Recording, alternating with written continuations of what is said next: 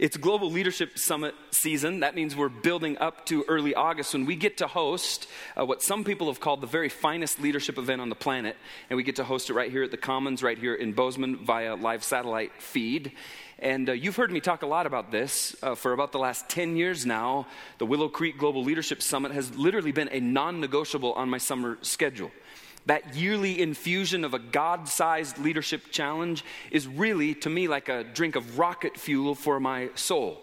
And a whole bunch of you have gotten to go to Billings in years past and experience that as well. You know exactly what I'm talking about. But because some of you have not yet got that chance to attend a summit, we wanted to take this weekend, this opportunity, to sort of whet your appetite a bit for the kinds of things that God invites all of us to via the summit each August, so that you too might make the summit a non-negotiable on your August calendar.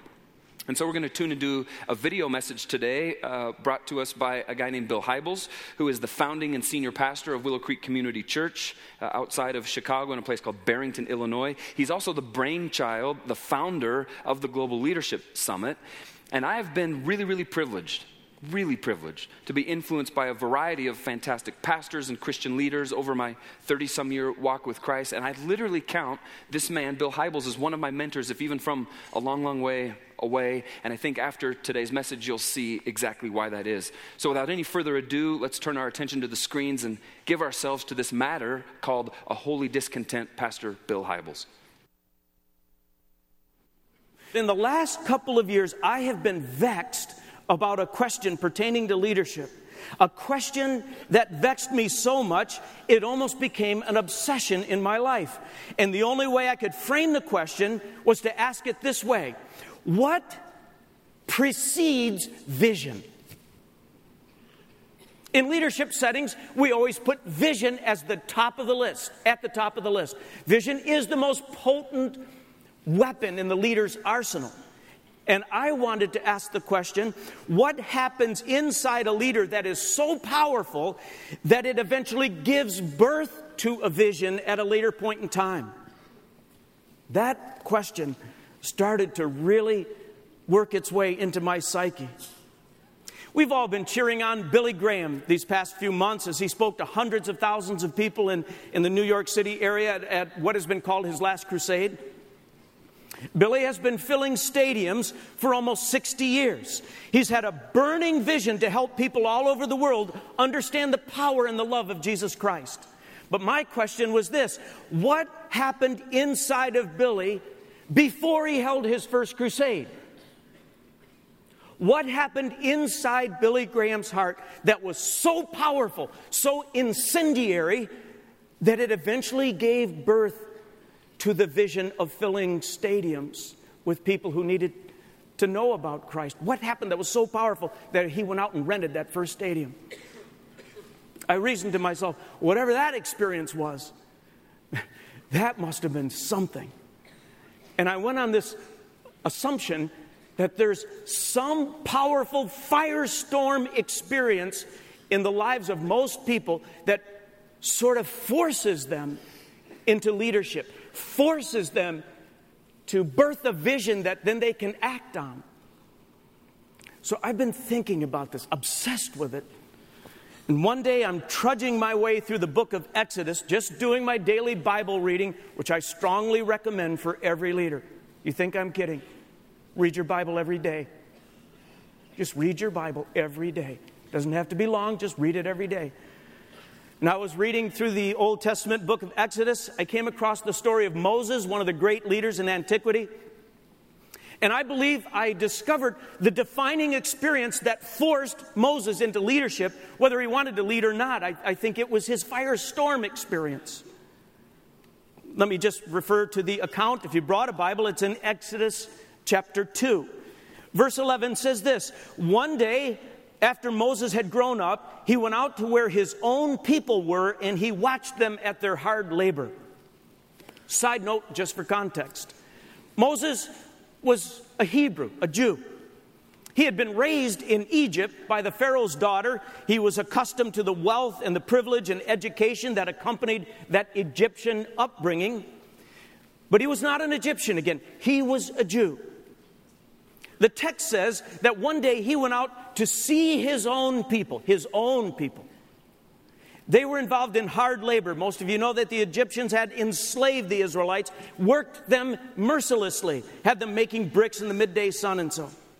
So back to the text in verse 11 again. While Moses is watching the hard labor, the daily oppression of his own people, he sees an Egyptian soldier, we think, beating one of his own people, beating a Hebrew.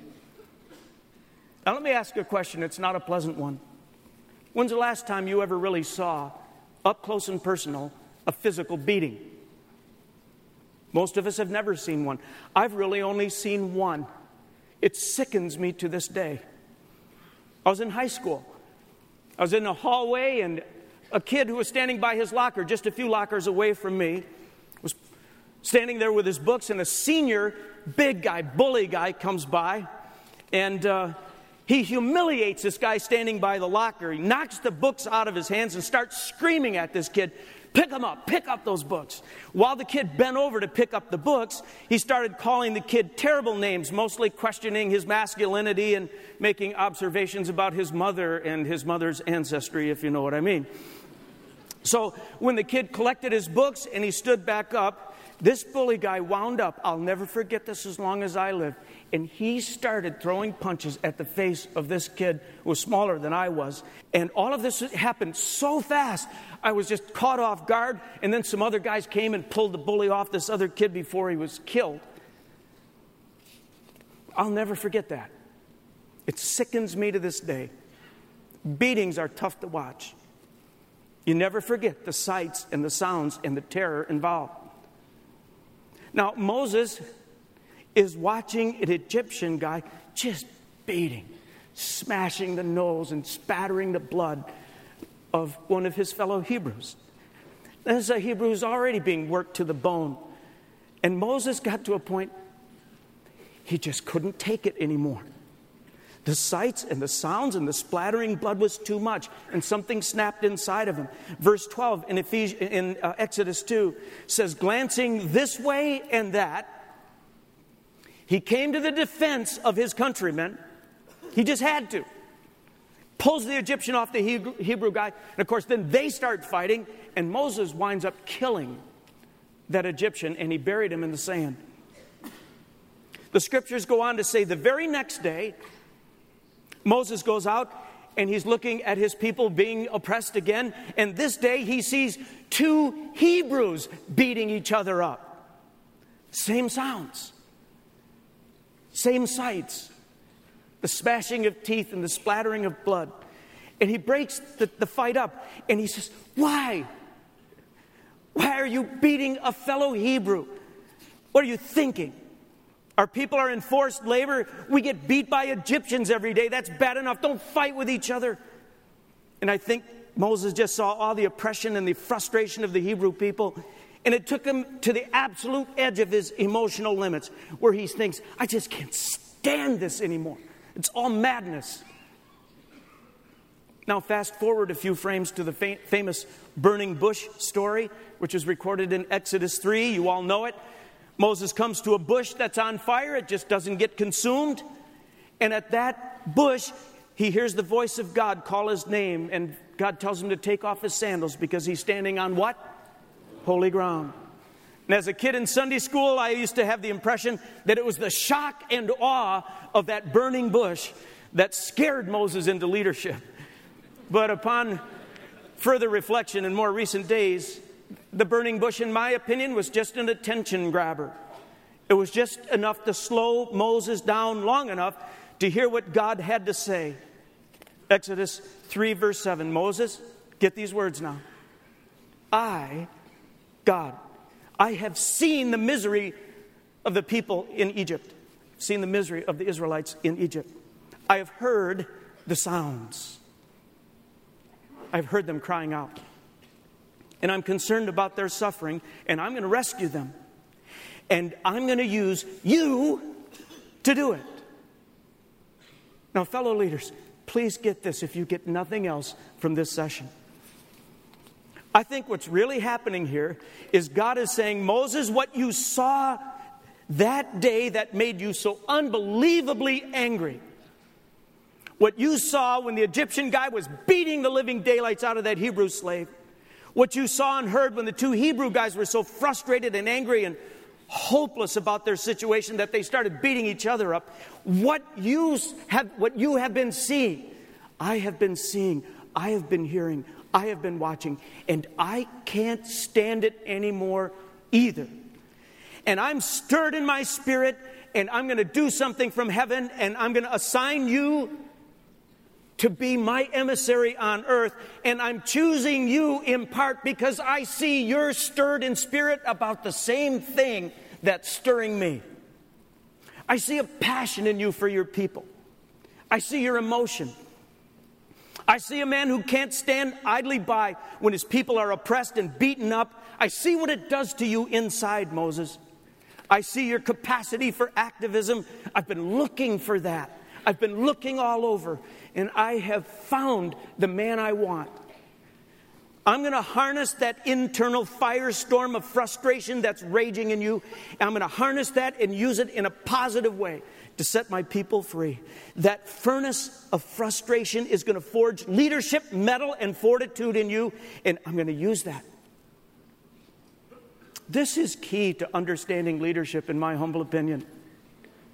God's heart and a human heart being aligned perfectly around what frustrates heaven and earth, what frustrates the character and nature of God, and what frustrates a potential leader to the point of absolute angst. Now, let me take a time out and come at this from a whole different angle. My generation here in the United States, we all grew up watching a cartoon character called Popeye. And when we were growing up, we all watched on Saturday morning this cartoon about Popeye the Sailor Man. And he had a girlfriend. And his girlfriend's name was Olive Oyl. Olive Oyl. I am interested how the translators are going to handle that. Now, Olive Oyl was a real traffic stopper. Men whistled and dogs barked when she walked by.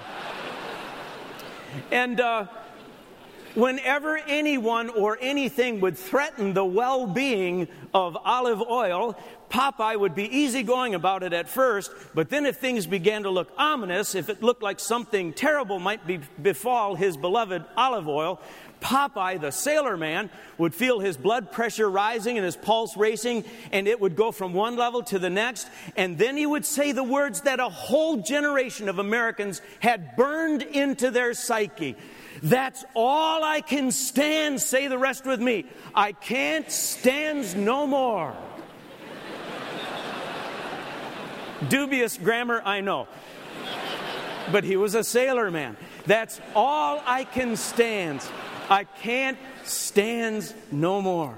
And he would pop open a can of what? Spinach. And supernatural strength would flow into his body, mostly where? His biceps, yeah. And he was anatomically improbable in the cartoon. But at that point where that supernatural strength came into his biceps, he was unstoppable. He would crush the opposition and save Olive Oyl from her distress. What a show that was. But that line, that single line, that's all I can stand, I can't stand no more. That means something to those of us in leadership. It means something to us at a profound level. It was probably something that we saw that we couldn't stand no more, that first prompted us to get off our backsides and move toward the achieving of something worthwhile with our lives. When Moses couldn't stand seeing fellow Hebrews being oppressed and beaten, when he couldn't stand it, he was open and ready. And when God tapped him at the burning bush and said, I will use you, he said, then use me. What can't you stand? What is it that you can't stand? What that is often creates the tension, the angst, the frustration, the internal firestorm in you, the capacity for activism that God speaks to you about someday that launches you into leadership. I'm calling it these days your holy discontent. What is your holy discontent? Maybe thinking about this from a few other vantage points will help you understand the concept. David, King David in the Old Testament, as in David and Goliath. He's a young man. His father tells him to take food to his older brothers. He gets to where his older brothers are.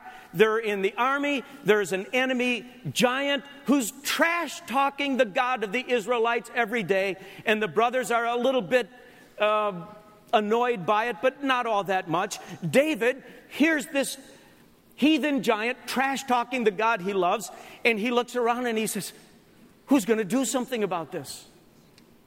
People says he's 9 foot tall. Not me, not me, not me. And it drives David crazy. He can't stand it. And he finally gets to his Popeye moment and he goes, that's all I can stand. I can't stand no more. And just a little while later, he's running full speed with nothing but a slingshot and a smooth stone in his hand. Just raw passion. How rational was that act? Where was the business plan and the pro forma and all that? But God sees this raw, untamable, unbridled passion. He feels the holy discontent in David. And he goes, I'm going to aim that one stone like a laser-guided missile and take the giant out. And he did. There was a man named Nehemiah in the Old Testament, has a cushy job with a foreign king. He gets bad news from back in Jerusalem one day that the walls have been broken down and that people are vulnerable. And the really bad part is that neighboring countries are laughing out loud at the powerless God of the Israelites who can't reassemble his people to a position of strength. Nehemiah thinks about it, and he thinks about it more. And what does this powerful leader do? He breaks down bawling. He thinks about God being laughed at, and he has his Popeye moment. He says, that's all I can stand. I can't stand no more. And he goes to the foreign king at the risk of his life. And he says, I need a leave of absence and a whole bunch of equipment, a whole bunch of resources. And he leads one of the most impressive reconstruction efforts in recorded history. But what got him into the game? A holy discontent was something he couldn't stand. What can't you stand? I hope you know. Martin Luther King couldn't stand racial oppression as he saw it around him in the southern United States in the 50s and the 60s. He just couldn't stand the whites only sign on the drinking fountains and bathrooms and restaurant doors. He couldn't stand the fact that blacks were always pushed to the back of the bus or the back of the educational opportunity line or the back of the employment or housing opportunity lines. And finally, the holy discontent in him brought him to his Popeye moment where he said, that's all I can stand. I can't stand no more. He knew that his activism would probably cost him his life, and it did. But the holy discontent inside of him was wrecking him. He really didn't have a choice. Just look at my life for a minute. I was comfortably preparing to run our family business that my father had spent his whole life preparing for my brother and I to run. The only problem was, as I was growing up, I attended churches that were so unbelievably inward focused and self-absorbed, churches that didn't give a flying rip about people far from God. And as I was trying to stay focused on my business career and my business major in college, which was economics, and my minor, which was business administration, the holy discontentedness got the best of me. My dad wanted to invite a business friend who was just starting to get interested in God. He wanted to invite him to our little home church. And as a junior high kid, I pleaded with my dad, don't take him to our church. If he's got a spark of spiritual interest in his life, we will extinguish it in 60 minutes. Don't do it. When I was 17, I invited the wildest kid in my high school, at his request, to our church. It wrecked him. He never came back to a church to this day, but it wrecked me too. And the holy discontentedness continued to build until in my college years, under the tutelage of Dr. Belazikian, when he was teaching me about the potential of the church, I had my Popeye burning bush experience where God said, Bill, I'm going to take that firestorm of frustration about churches that don't care for people far from God. And I know how much it wrecks you, and I'm just going to harness that and use it because it wrecks me too. And before you know it, we were renting a movie theater in Palatine and selling tomatoes door to door to raise money for Sound and Lights.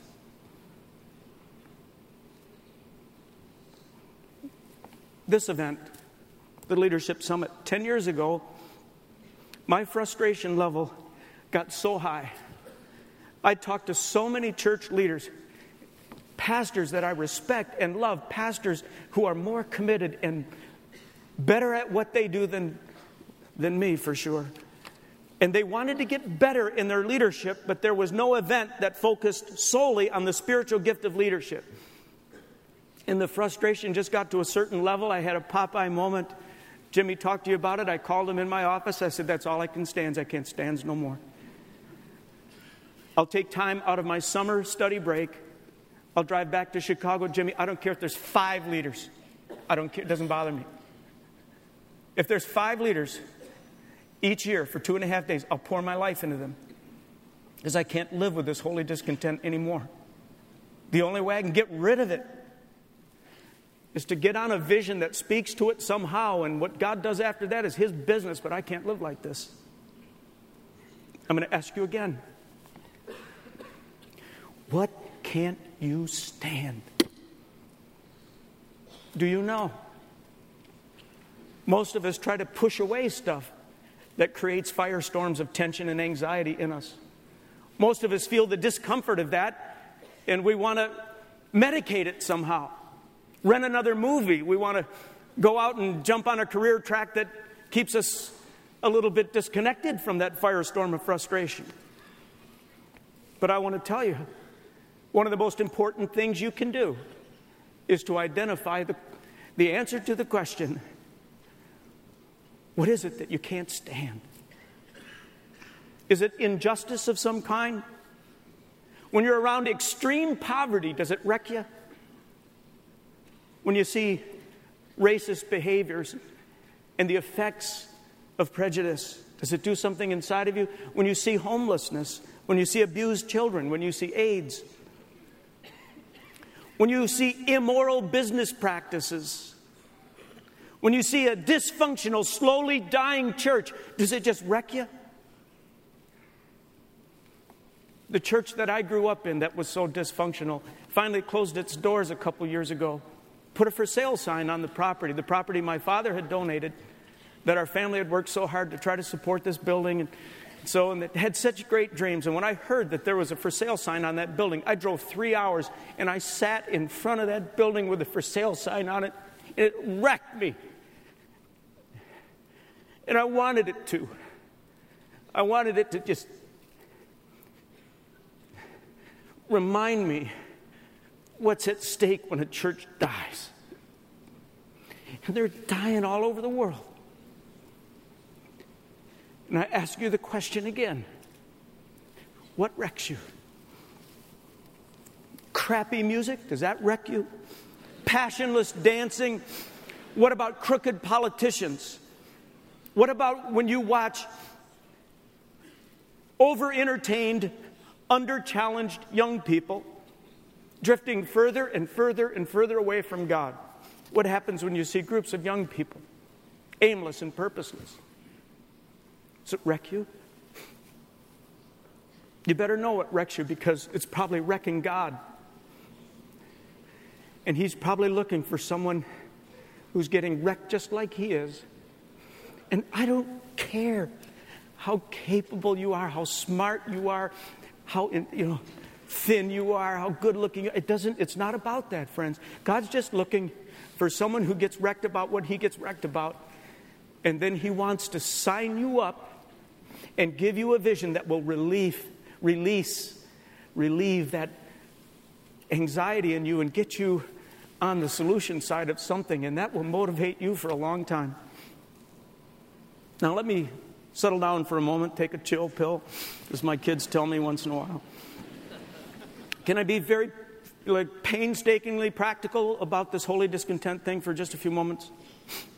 Let me give you several observations about it as I've been thinking about it. I don't believe that every time something affects you deeply, that it automatically becomes your God-given calling or your personal assignment. I think as God works in our lives, turning us into fully devoted followers of Christ, turning us into increasingly compassionate people, I think many of society's ills should ring our bells and should break our hearts and prompt us to action of some sort. But I also believe that what we all ought to be looking for is that one cause, that one problem, that one situation that grabs us by the throat and just won't let us go. Stuff that causes so much damage to our soul that it brings us to a Popeye moment where we go, now that one, I can't stand no more. God, do you want me to do something about it? And when your burning bush experience occurs, you'll know it. And God will say to you that, here's why I wired you up the way I did, and here's why you've had some of the life experiences. Here's even why you've had some of the pain that you've had. Because I have in mind for someone just like you to address this terrible problem, and I can use you because we're both wrecked on this one. Let's do it together. I was talking with a Hispanic man a few months ago. I was talking about this subject matter, and I said, how did you wind up leading this multicultural church that's so phenomenally loving across racial lines? And the guy looked at me and he said, well, I grew up in a white church. We were the only Hispanic family, and we felt devalued every single time we went to church. We weren't included. We heard the remarks. We saw the hate. And we finally got to a point where our family couldn't stand it anymore, and we had to leave. And he said, when I walked out of that church the last time, I just said to myself, I can't stand racism in churches. And he lived with that until God gave him the vision to start a multicultural church, which he leads today in a magnificent way. So not every societal ill is your personal assignment, but there's one out there with your name on it, because it wrecks you and it wrecks God, and He wants you to do something about it. Here's another bit of counsel regarding holy discontent. If, as I've been talking about this, you can't seem to identify yours yet, don't give up too soon looking for it. Don't give up too soon looking for your holy discontent. It's never too late. I counsel people these days, keep exposing your heart and exposing your eyes to the needs in our world. Travel more. Visit other ministries and churches. Go into the inner city. Get amongst the poor. Visit an AIDS clinic. Go to a Habitat project. But just keep exposing yourself to the needs in this world. And I really do believe that there will come a moment in time where you will have that kind of moment. And God will cause the angst in you to get to a level where you go, now I've got to do something about that.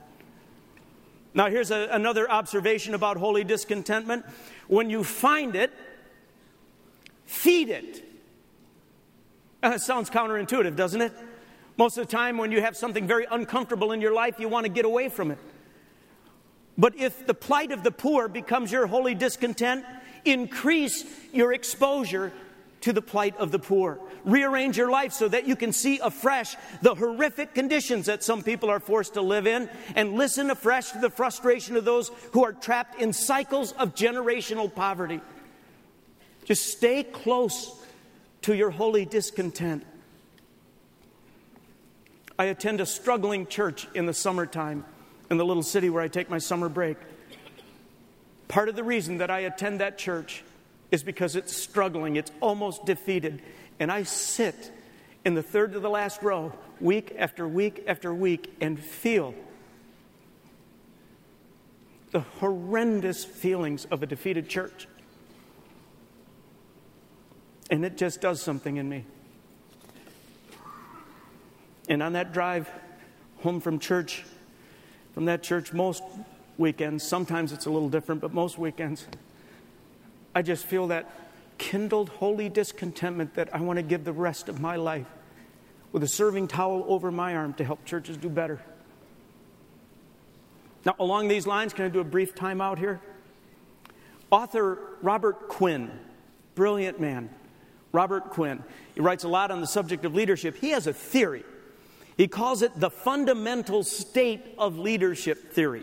The fundamental state of leadership theory.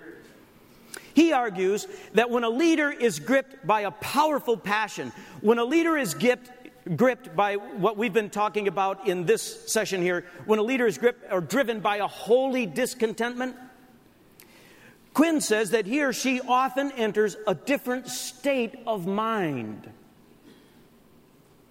where you care so much about getting results, you care so much about relieving the holy discontent in you, that you begin to lead on a whole different level. You surrender your ego in leadership because the cause can't afford your pride. You got to let it go. You open yourself up to any and all new ideas and inputs because the cause is more important than you having to invent all the good ideas on site. You concentrate at higher levels and focus more intensely because the cause demands it. You take risks that you normally wouldn't take because you have to. There's too much at stake. Your creativity kicks up a notch. You engage your team members on a much deeper level than you did previously because you're also driven by the need inside of you to relieve the holy discontent, that you're catapulted into this leadership state of mind. This leadership state of mind. Your sense of urgency ennobles your leadership and kicks it up a notch. Recently, I had the opportunity to chair a meeting that brought together government leaders and business leaders and parachurch leaders who are all passionate about the AIDS in Africa pandemic. Now, the question I kept asking this strange collection of folks was, what could we accomplish together that none of us could achieve if we all stayed in our separate orbits? Now, what fascinated me from a leadership perspective was that our holy discontentment around that table was so high. We all wanted to relieve the suffering of people with AIDS so badly that everyone around the table functioned in Quinn's fundamental state of leadership, this leadership state of mind. Here was a room full of big dog leaders, as we've talked about in summits past, presidents of this and that and this and that. And there wasn't any grandstanding and no turf protection and no politicking and no ego-driven speeches. We listened intently. We thought creatively. We were willing to be risky. It was leadership at the highest levels. And as I flew home from that meeting, I wondered all the way back in the back of that plane, what would happen if pastors of local churches were so in touch with their holy discontent, so driven by the passion to get God-honoring results? What would happen if pastors all operated in that fundamental state of leadership? What if pastors and their colleagues in leadership in local churches were just utterly wide open to the promptings of the Holy Spirit and say, God, we want your mind on this matter, and we already say yes to whatever you call us to do? What would happen if all of us in church leadership let go of pride and fear and the need to please and the need to control because the cause is too important for us to mess with that garbage? What would happen if all of us would invite our colleagues and teams to engage more? What if we would all take greater risks rather than sticking with the status quo? Can you imagine what could be released in churches all over the world if all of us were operating in that fundamental state of leadership? Well, I'm just naive enough to think that it's possible. But I think you're going to have to find your holy discontent first. There's a difference between a professional pastor and a pastor whose heart has been wrecked by a holy discontent, and he's got to lead by a vision that relieves that holy discontent. Huge difference. I never want to be in a church with some professional pastor who's just putting in time so he can golf when he retires. I want to be in a church led by someone who's got some raging firestorm on the inside, that he gets up or she gets up every day and says, this I must do. One final word about this holy discontent idea before I lead you in a little bit of time of reflection. And it has to do with hope. You know, when you're leading in your area of holy discontent, that thing that wrecks you can wreck you. If you let pessimism take over from that faith-based optimism that God wants us to lead with. People who work a lot with the poor often get wrecked by working so much with the poor, they get discouraged and dismayed. People who are trying to solve AIDS get overwhelmed. People who are trying to help people come to God and see that the figures are all going the wrong way, well, you can get discouraged and want to give up. And I just want to say, leaders, you cannot let hope die. You can't surrender your faith-based optimism. You have to keep on believing that with God all things are possible.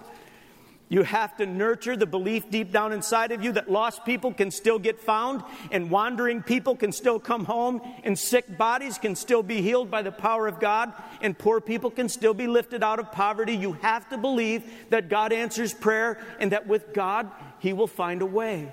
But you've got to do self-leadership very carefully and keep hope alive in you, because everyone takes their cue from you. Everyone takes their cue from you. If you're all hunched over and beaten down, if hope dies in a leader, game, set, match. The cause is done. You know what the world is asking Christian leaders today? The whole world, our whole broken, sorry world is asking Christian leaders, does it have to end like this? Does the darkness win in the end? Will tyrants rule and terrorists keep wreaking havoc? Will AIDS spread? Will racism win the day? Will violence and war continue? Will hunger and homelessness increase? Will marriages keep breaking up? Will churches keep closing and posting for sale signs on them? Is this the human lot? Does it all have to end like this? And to those who whisper those kinds of questions to those of us in Christian leadership, we better have an answer. And it better be really clear. And I don't know what yours is, but here's mine. It does not have to end like this. It really doesn't. I believe this day, more than any other day I've ever lived, that in Christ and through Christ and because of Christ, it doesn't have to end like this. I really believe that sin still can be forgiven, and that prayers can be answered, and that relationships can be reconciled. I really believe that damaged trust can be restored and dead churches can be resurrected. I really believe it doesn't have to end like this. But we leaders of all people have to claim that hope and live in it and radiate it to others. And we have to proclaim that message of hope to everyone that God gives us the power to influence. And we have to proclaim it to our dying breath. And that's partially why God made us leaders, so that hope in this world wouldn't die. So it's got to live in you. It's got to live in you today. And you've got to keep hope alive so that you can energize people who so desperately need it. But as we close now, I want to...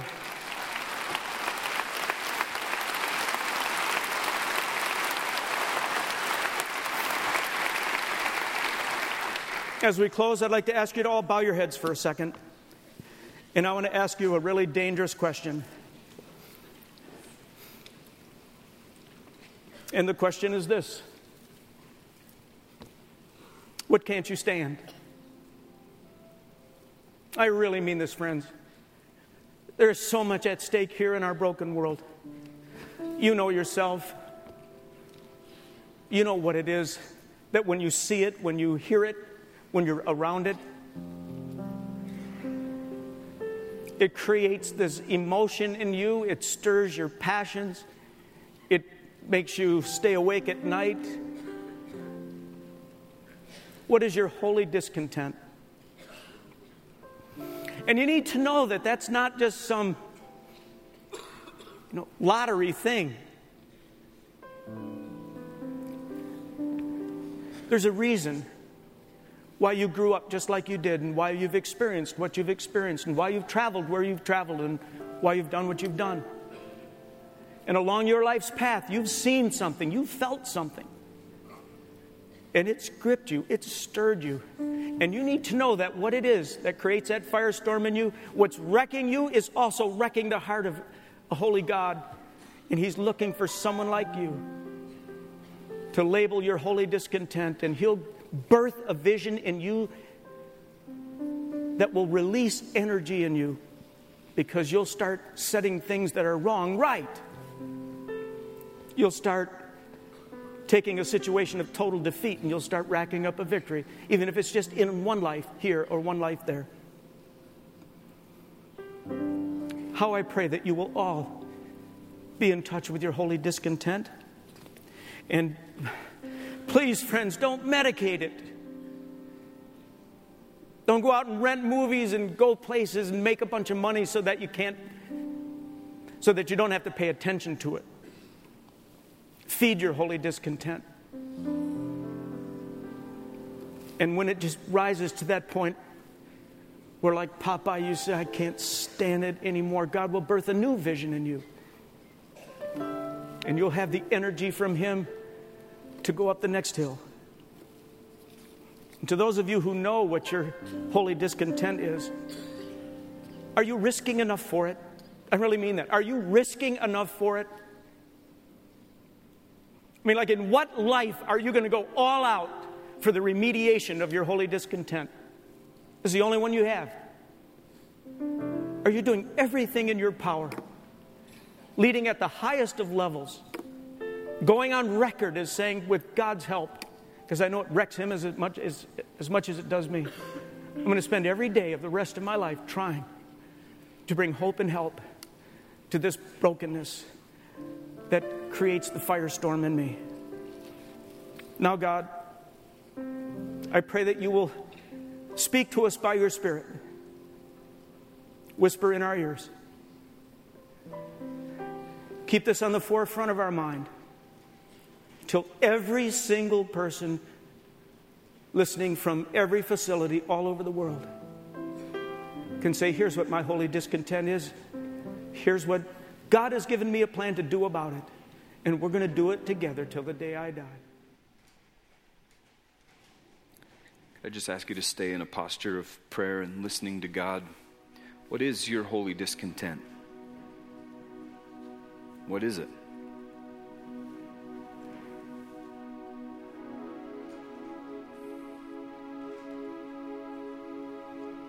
And then what are you doing about that?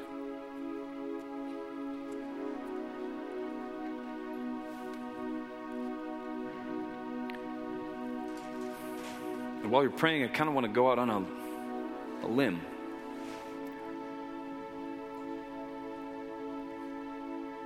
Maybe today as you're here, you think about your life and you think about what you've been about and you think about what you're up to, what you've done. You think about the wake that you're leaving behind your life.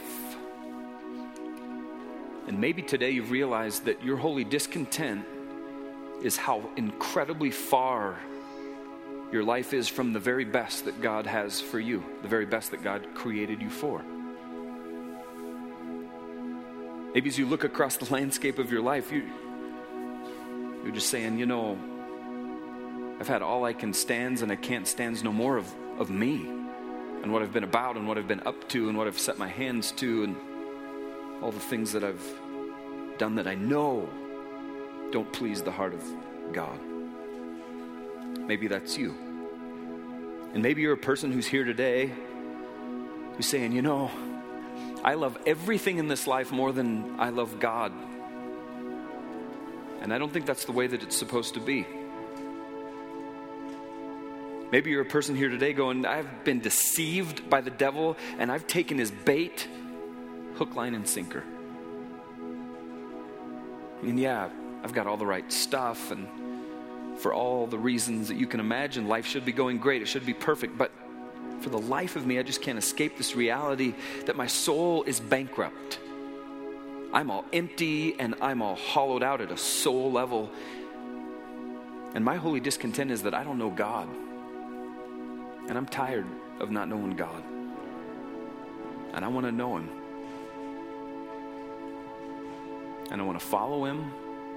And I want to give myself to his very best. I need God. I need a Savior because I'm bust without him. And if that's you, if that's your heart today, I just invite you to tell him as much. And you can do that in a prayer that you can pray right where you're sitting, the prayer that goes something like this: God, forgive me, please. Forgive me, please, for going my own way, doing my own thing, forgetting about you and the life that you actually created me for. And God, what's true today is that I want you. I want a relationship with you, and I'm opening my heart and my life to you. Please come in. Please forgive me. As much as I get it in this moment, I acknowledge that Jesus loved me so much that he died for me. As if I were the only person on planet Earth, he died for me to bring me to God. I get it. And because of that gift, I say yes. Because of what you've done, because of my need, because of my shortfall, because of my sin, I say yes. And I repent and I turn from my sin, I turn from my own path, and God, I'm going your way. And God, I need your help and I need your strength to begin this new life in you. Please, God. And I'm going to ask you to do something that's real bold today. If you prayed with me just then to give your heart and life to Jesus Christ, would you be so bold as to just lift your hands and lock eyes with me and just let me meet you eyeball to eyeball and just say, yep, that's me today. There, yes. I stand with you and I say yes, yes. And there, yes. And in the back, yes. Both of you, yeah, and over here. I stand with all of you and I say yes.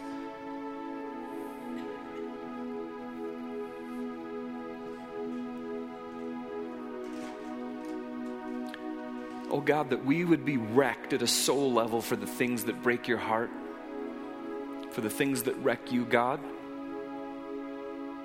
That we might actually become like Moses, activating on those things, not just passively watching them and thinking, well, somebody will do something about that at some point.